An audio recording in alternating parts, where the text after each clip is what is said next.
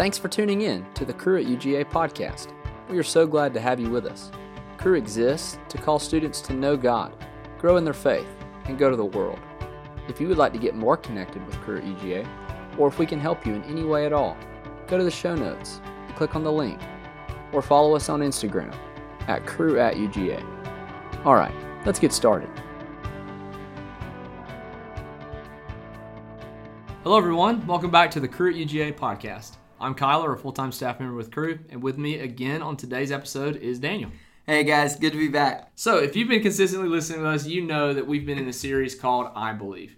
Now each week we've talked about an important Christian doctrine or belief that Christians have, and we've also talked about what impact these doctrines have on the way we live. Well, this week we are doing our last episode in this series. That's right, part 5 of 5. It's coming to an end. I know, it's been a good run. End of an era. That's right.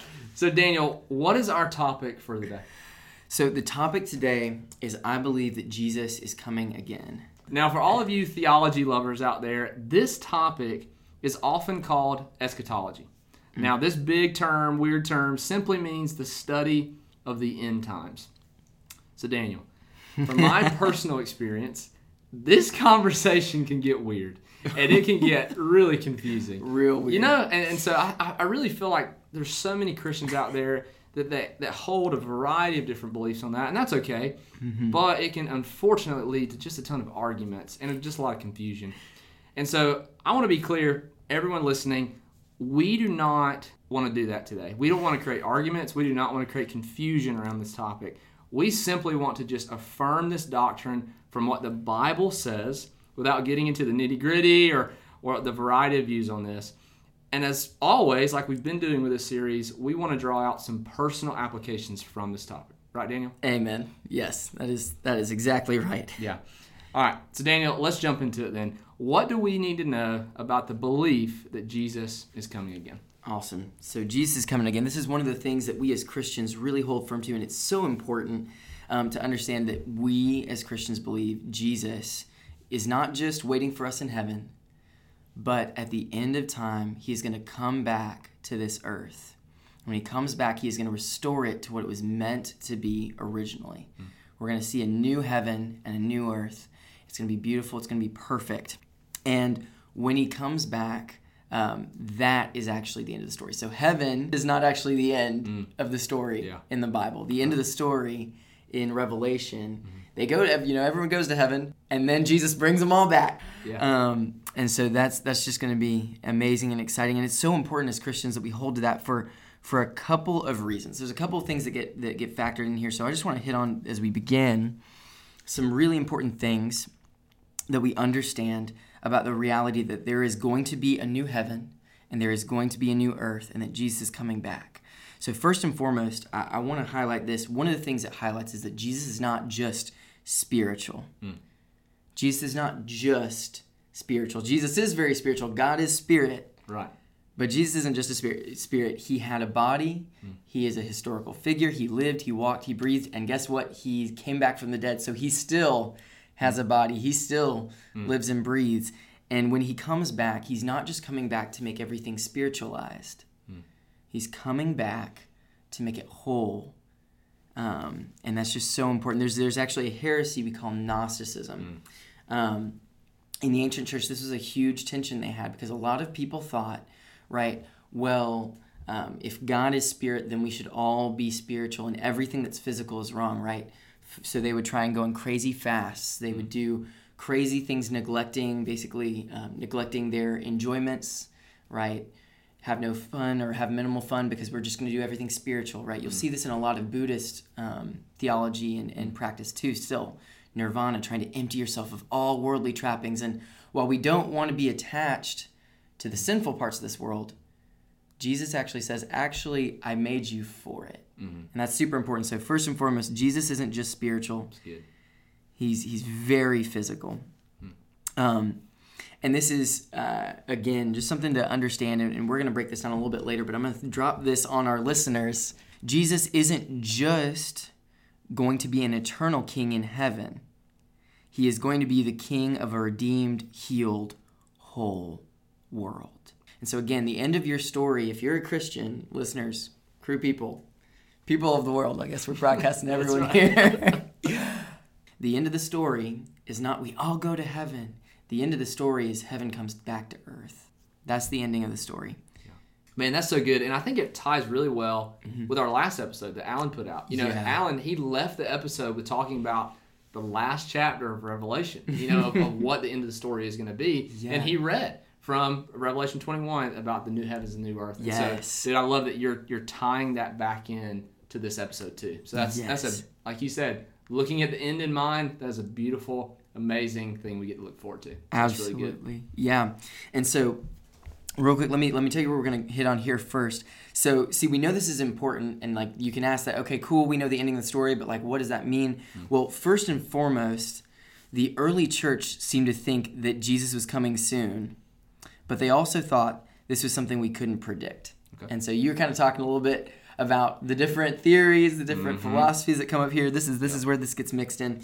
And here's what I want to throw out there. So if you read 2 Thessalonians, right, the whole book of 2 Thessalonians, and Paul is writing to this church in Thessalonica, and he is writing them because they have a ton of theories and philosophies about how God is going to come back, how Jesus is going to come back, how's the world, what's it going to look like. Sounds familiar. Right? It sounds familiar, right? Yeah. And they're thinking about all these things, and Paul writes them, and he only writes, there's only 3 chapters. Mm-hmm. The first chapter is him saying, hey, I love you guys. The second chapter, though, is literally just all about, here's the reality you need to live in. Yes, Jesus is coming back, but, and here's what he says. Jesus is coming back again, but that's not a reason for fanaticism or speculation or an excuse for your escapism. When we hear Jesus is coming back soon, the reality is we normally trend towards one of these 3 things. The first is fanaticism, right? We try to use God's promise or his word as an excuse for our sin. So we see this historically in the Crusades, right? There was this time when essentially the popes pointed to these verses, right, that in the Bible that talk about Jesus is really coming back, and they said, cool, he's going to come back as soon as everything, the work of Christ is finished, so we should convert as many people as possible. So if we militarily force these people to become Christians, then Jesus will come back sooner. Man. Right? And they used these verses and this reality, this truth, this doctrine, Jesus coming back, as an excuse to violently try and force people to claim Christianity as their religion. As though that could really make any converts. Man. Dude, that's tragic. So we do not want to become fanatics. Right. We want to hold true to God's word. Yes, Jesus is coming back, but that's not a reason for fanaticism. We don't go crazy, and we don't start using God's promise as an excuse for our sin. Right. The second thing that the Thessalonians are wrestling with, that you read in chapter 2 there, is speculation, right? And that's a fancy way of saying when we obsess over mysteries rather than revelation. Right? And what do I mean by mysteries? What do I mean by revelation? Well, a mystery is just that. It's a mystery. It's what you don't know. Now, you can sit here and question and ask things. There's an old theologian that was once famous for asking, how many angels can you fit on the head of a pin? What's the point of that? And the point is, what's the point of that? Right? It's like, this gets nowhere, right? That's a mystery. Like, no one can know. Yeah.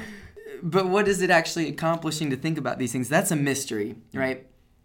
A revelation, though, is a mystery or a truth about God that he has revealed to us, right? Revelation, the whole book of Revelation is one giant revelation, right, that we're supposed to reflect on. It doesn't mean, and what I'm saying here is there is a real unhealth that happens when we obsess over a mystery rather than obsessing over God's revelation to us, right?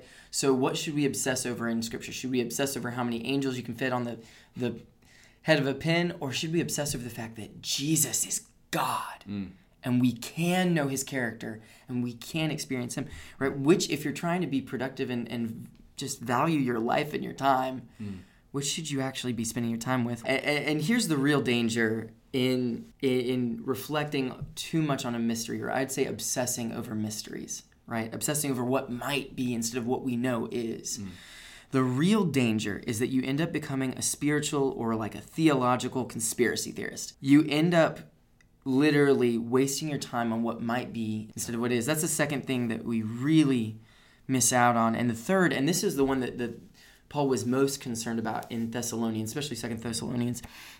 If you read it, especially chapter 2 and chapter 3, one of the things he comments on is, I don't want anyone to be idle.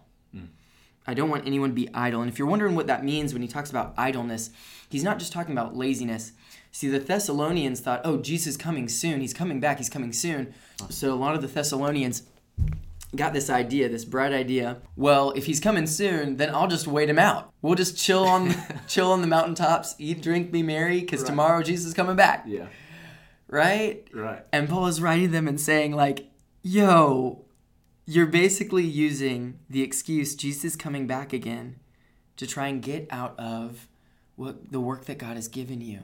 Because God has put this life in front of you, and until he comes back, you're supposed to live it, right? And so we don't want to do, the third thing that we're really trying to avoid here is escapism.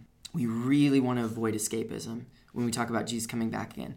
We don't want to ignore the commands of God, which includes living in this life, being present where you're at, just because of the promise that he's given, that yes, he's coming back again, and yes, he's going to make everything right.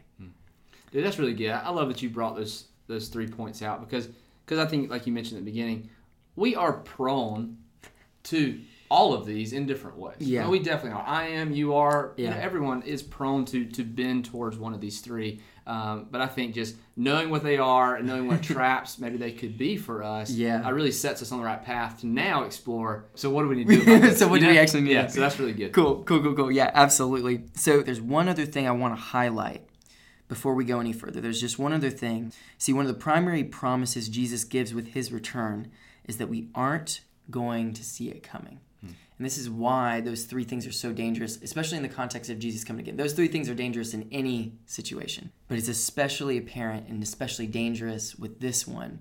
And here's why. Because, again, Jesus gives this one word on his return, and it's that we aren't going to see it coming. So if you'll read for us, Kyler, Matthew 24, verses 36 through 41. Can you just open that up for us? Oh, yeah. So this is Matthew 24, verses 36 through 41. But concerning that day and hour, no one knows, not even the angels of heaven, nor the Son, but only the Father. For as were the days of Noah, so will be the coming of the Son of Man. For as in those days before the flood, they were eating and drinking, marrying and giving to marriage until the day when Noah entered the ark. And they were unaware until the flood came and swept them all away. So will be with the coming of man. Then 2 men will be in the field, one will be taken, and one will be left. 2 women will be grinding at the mill, one will be taken, and one will be left. Okay, cool. So what is the one big promise Jesus gives about his return, about the timing? No. You're not going to see it coming. Right. No, he literally says, I don't even know. So, and here's the thing, you're going to see, I remember growing up watching History Channel. There were so many History Channel, conspiracy theory documentaries on when is Jesus coming again, or when is Revelation supposed to happen, or da-da-da-da, all these different things. And the reality is Jesus said, I don't even know. So, Jesus said we'll do even greater things, but I don't think this was one of them. Right. That's just my opinion. Yeah. I don't think that's what he was talking about. Yeah. I don't think you're going to one-up Jesus in knowing what's on God's mind. Yeah. And so really one of the things we don't want to do is, again, fall into those 3 traps because we just don't know. And so while we're here, it says in Scripture over and over again, the refrain in Matthew, Revelation, Thessalonians, they all use this phrase referring to when Jesus is coming back. They all say it's going to come like a thief in the night. You're never going to see it coming. And so one of the things I just want y'all to hear, listeners, especially Cru students, man, don't let yourself get bogged down in this. And as you're going through this, man, just keep in mind, we don't know. You don't know.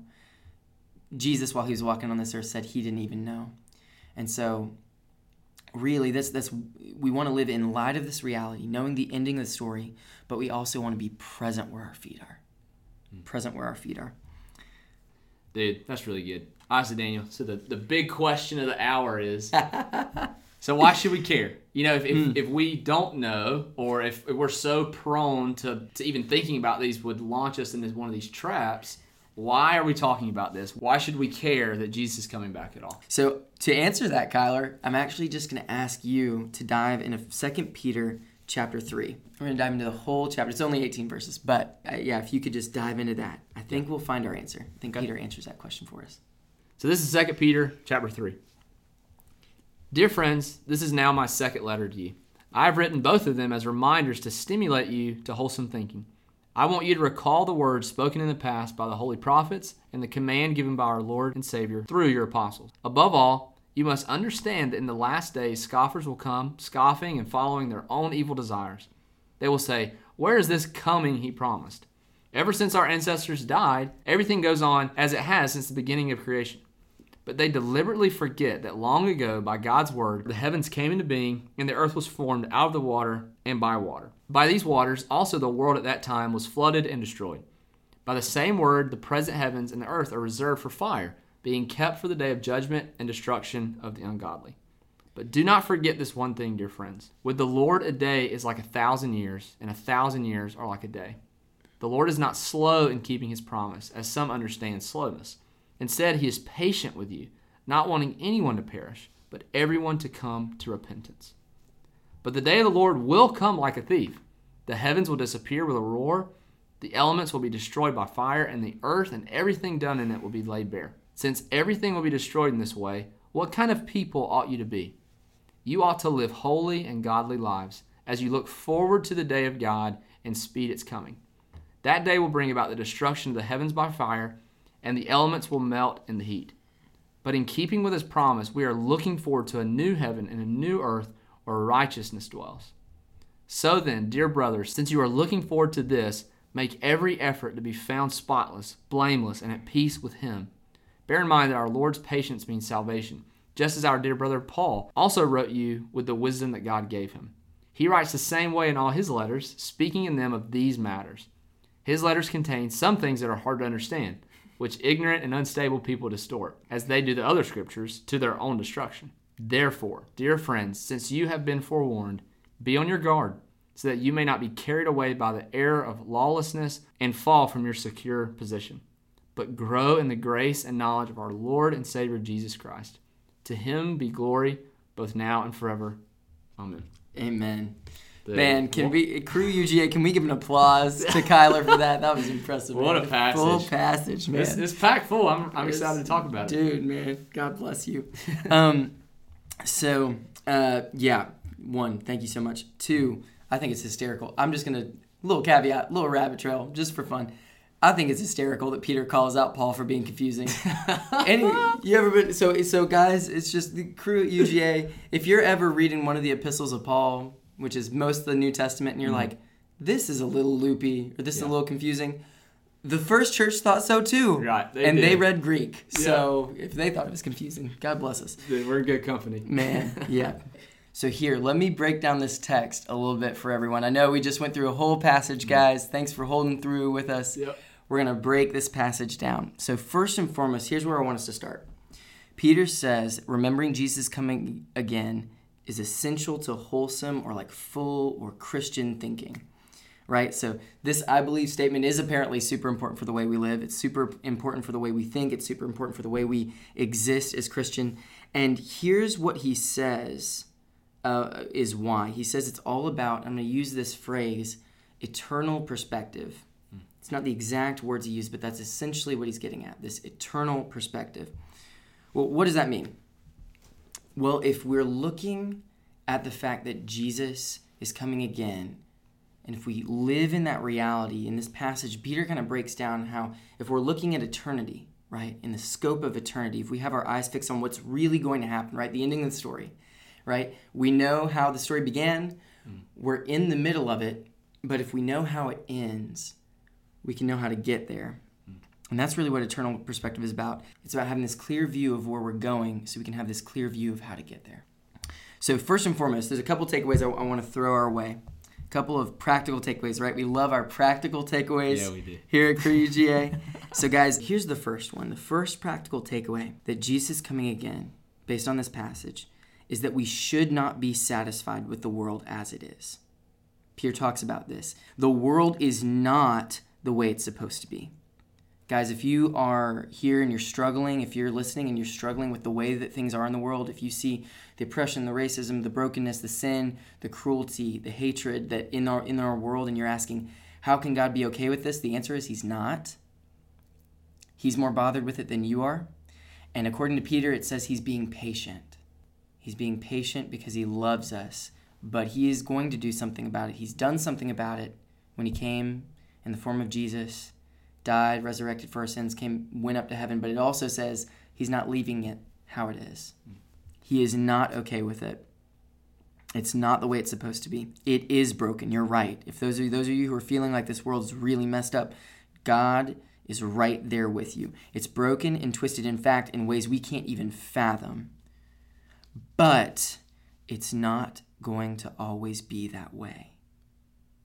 And we, at least in the moment, this is how Peter talks about, we're called to prepare. He talks a lot about preparing for when Jesus comes back. What does that mean, preparing? Well, he means we have work to do. We have a part to play, right? We talked about how the story has a beginning. We now see the end. Well, our part, we're a page in that book. Each and every one of you, Crew UGA, each and every one of you listeners on the podcast, you guys are pages in God's book to get to this last page. And you have a part to play and you have work to do because this world is not how it's meant to be, but you know in hope how it's going to. And if you can see what it's going to be like, right? We got a description in this passage of what it's going to be like. If you can see that then you know what you're working towards. You know what you're working towards. And that perspective is super important because it shows how we ought to live, right? Again, if you see the ending, you can know how to get there. If you don't have a destination, you don't know where you're going. But if you have a destination, you know where you're going. Peter gives us an image of this destination. It's Jesus coming back again. That's our destination. So you know where you're going. If you're a Christian, this is your end. And the reality is you can't serve God if you don't have his end in mind. And again, like we talked about at the very beginning, right? That heresy of Gnosticism, right? We don't want to fall into that, right? His end is not just spiritual. God's ends are not just spiritual. They're not just off away in heaven. They are spiritual and they are in heaven. But he also wants to bring healing and restoration to your world and your life, to every facet of creation now. And he's going to do it ultimately. In the Great Commission of Mark 16, verse 15, he actually says, go and preach the gospel to all creation. He doesn't say go and preach the gospel to all people, just to their spirits, just to their hearts, just for conversions. He actually says, go bring the gospel, the good news that Jesus is coming again, to all of creation. Right? That's the end. So he wants to restore your soul. He does. For those of you who are like, wait, but we're supposed to do evangelism. We just had 2 sharing weeks. That is a huge part, an essential part of God's plan. He wants to restore your soul, and he's going to, here and in the future when he comes again. But also, here, catch this, guys, he wants to restore the planet, not just your soul, not just your spirit. He wants to restore the planet, here and in heaven, now and in the future forevermore. He wants to heal all your relationships, here and in heaven, now and in the future. He wants to fix this place, not just get you out of it. I'm going to say that again because it's so important. I pray that you guys hear me on this. He wants to fix this place, not just get you out of it. And you'll never understand the full scope of what Jesus wants to do in and through you if you can't gain a vision of the entire world set to right and the reality that he is going to do it. We're supposed to be a part of preparing that work. And if you don't have that perspective in mind of what Jesus is going to do, you're not going to be able to be a part of it effectively. The last facet of eternal perspective is that there are things that are passing away and there are things that are eternal, right? So remember, the world is going to get turned upside down when Jesus returns. That image, right? He talks about fire. He talks about it's coming down fire. And that's supposed to, he's talking about specifically like a kiln or a blacksmith's kiln, right? That's where you take metal, you take a metal ore and you melt it down until all its impurities are gone. And all that's left is the good, the pure, valuable stuff. The good, pure, valuable parts of it. And that is literally what Jesus says he is going to do to this world. He's going to melt away everything that wasn't worth it, leaving only the best and purest parts, the parts that we really love and really need No more fears, no more insecurities, no hatred, no abuse, no more fragility, no more toil. Just what is valuable and pure and good. And that should give us a lot of hope. Nothing we do for the Lord will ever be wasted. Every effort we make for him, whether we see it or not, will not be wasted. And every one of us who wants to be with him eternally will be. That's the end of the story, period. If you are a Christian, catch this, guys, if you are a Christian, you win in the end. You may have to go through hell to get there. But in the end, if you are in Christ, you will win. I'm going to say that again because someone probably needs to hear it. You may have to go through hell to get there, but in the end, if you are in Christ, you win. New heaven, new earth. That's your story. That's your finale. Better yet, that's the end of the prologue to your eternal story.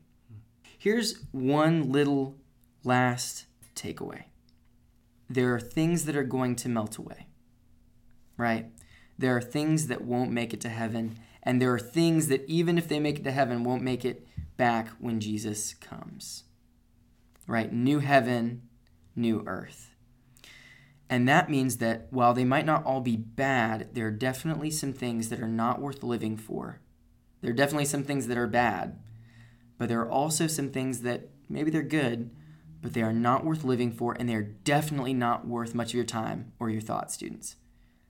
And I do want to highlight some of these things that aren't going to make it when Jesus establishes the new heaven, new earth. So here's a few, guys. First, your money, your wealth, and your positions. So here's a heads up. Jesus has new jobs for us, and they're better, holier, stressless, meaningful, exciting, adventurous, stable, eternal, responsible opportunities. Perfect jobs. All you students who are wrestling with what job you're going to do, what major you're going to have, catch this. There is a job Jesus has for you. You're going to have it forever. It's going to be the perfect job that hits everything you've ever wanted and then some. And it's not the one you're applying for right now. It's not the one you're studying for right now. What you're doing right now might be great, but just a heads up, you will almost definitely not be doing it in heaven. So while you want to do it really well while you're here on earth, you want to study really well, you want to prepare really well, you want to get the jobs and do everything right now, just remember, if it's causing you a ton of anxiety, if it's causing you a lot of issues, if it's taking up all your heart, all your energy, all your focus, all your love, you need to remember it won't be here when the curtain calls. Don't live for it, because it won't be here long. There's a couple other things that aren't eternal. Your illnesses, your struggles, and your sin. Guys, some of us are defined by our positions, right? Some of those other things are passing away. Some of us, though, we're defined by our sins or our struggles, our challenges. We're the person who struggles with that sin. We're the one who has that issue. We're the one who is scarred by that person. We're the one who suffers from a scar of abuse of that kind. But here's the thing. Jesus gave us a little snapshot when he came back from the grave of what his new heaven and new earth was going to be like. And it's really interesting, guys. He kept his scars. He kept his scars. They said there were nail scars, holes still through his hands, but they were completely healed because his scars became his glory marks. His scars became his glory marks. What had hurt him and held him down, what had pinned him to a cross to die, became the mark of what he had overcome. And guys, I want y'all to hear this. The scars, the illnesses, the pain, the struggles, even the sin that holds you guys down, that's not going to be here forever. If you're in it wrestling right now, just know this. It's not going to be there forever. And just like Jesus, when he brings you back to the new heaven and the new earth, just like him, your scars will be completely healed, and what's more, they will be testimonies of what he overcame in your life. Just an encouragement to live with that eternal perspective. Man, Daniel, that's all really good. Dude, thanks for providing that really good teaching on this topic, but also just drawing out some really good applications, and also this eternal perspective mindset that Christ wants us to have as we live still on this side of eternity. So that's all really good. Now, to everyone listening, as always, we would love to get to know you if we don't. If you're new to Cru, or if you have any questions about this episode or about Cru in general, please fill out the survey in the show notes, and we will be in touch. And thanks again for listening to our I Believe series.